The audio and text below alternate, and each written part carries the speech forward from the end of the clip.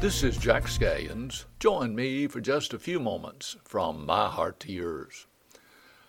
I wish to take a few moments today concerning the subject of debt.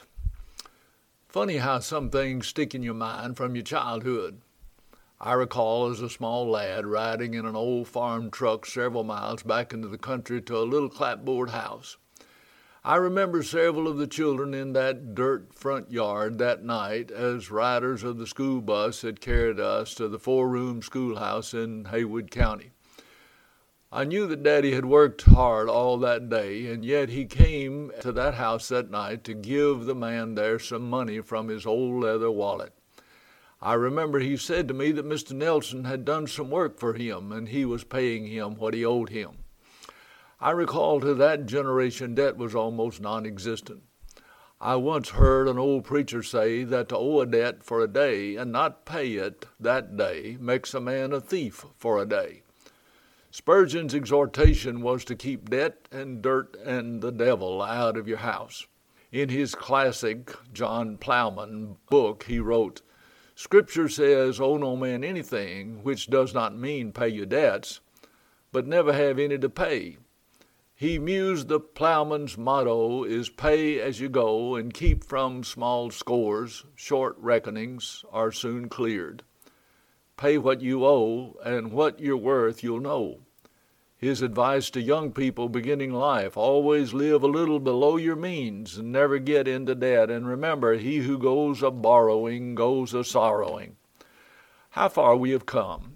Debt is a relatively new concept. In 1950, Jim McNamara opened a charge card, called it the Diners Club.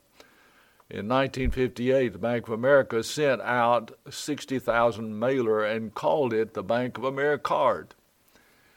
18 years later, 1976, the name was changed to Visa.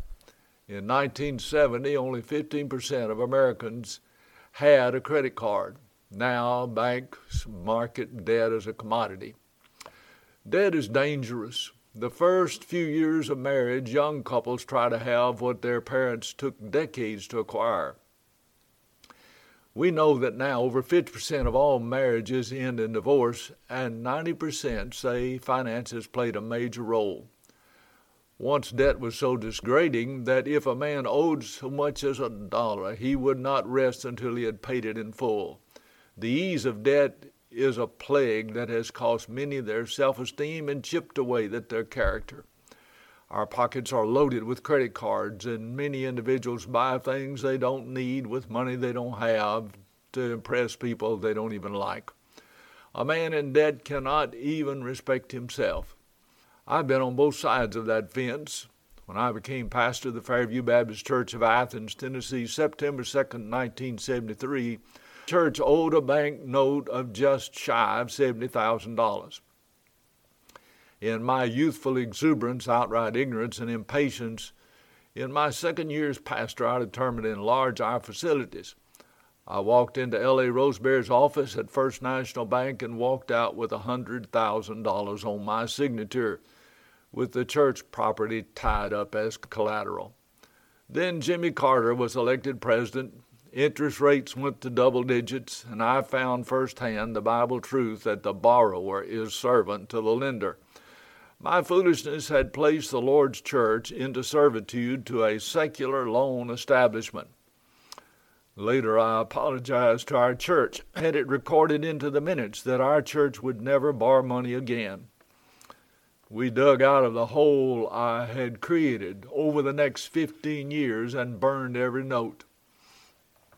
I learned some great life lessons from those years, some in financial management, of course, but the greatest was this: the journey is more important than the destination.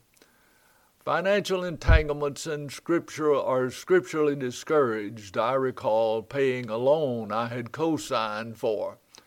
Oh, if I had simply heeded the warning against the practice from the wise man Solomon in Proverbs chapter 6. Loaning money to a friend always changes the relationship. The days that we were in seminary were lean days. A dear friend needed $200 to pay his rent. He came to me about the matter. I scraped the money together and shared with him I had to have it back in 2 weeks to pay my rent. The date came and went, and my friend quit coming by and didn't answer my calls. I realized he couldn't pay, and he was ashamed of the matter. I contacted him one day and told him, "My wife and I have decided to give your family that $200. I got my friend back. It only cost me $200. Jesus, the master teacher, spoke about money, roughly 15% of his preaching, with 11 of his 39 parables devoted to that topic. Though the Bible doesn't prohibit borrowing, it is filled with principles that, if properly followed, will in most every case make borrowing unnecessary. I read that there are 2,300 Bible verses related to money and wealth and possessions. Those wiser than me caution about debt, particularly for depreciating items. As a pastor and counselor, one of my first questions to those who come to me with any problem is this: is God the Lord of your finances? In almost every instance, the answer is no. I know some listening are going to say that these are the ramblings of an old preacher, and I suppose it would be impossible to claim otherwise, yet there's more than a morsel of Bible truth in my words. Who could ever deny the importance of living debt-free and placing God in the center of your finances? I am certainly not waging war on credit cards today, but admit anyone would be better off without one if he is unable to pay the total balance at the close of every month. A good recipe for individuals and churches alike is to give 10% and save 10% and prayerfully spend the remaining 80% in God's will. The Bible describes those who walk this celestial ball as stewards. Simply put, we own nothing, but are managers of possessions and circumstances God has seen fit to place in our hands for a time. We will all give an account of these. With that in mind, remember Paul's admonition to the Corinthian believers: it is required in stewards that a man be found faithful. This is Jack Scallions. Thank you for allowing me the opportunity today to share just a few moments from my heart to yours.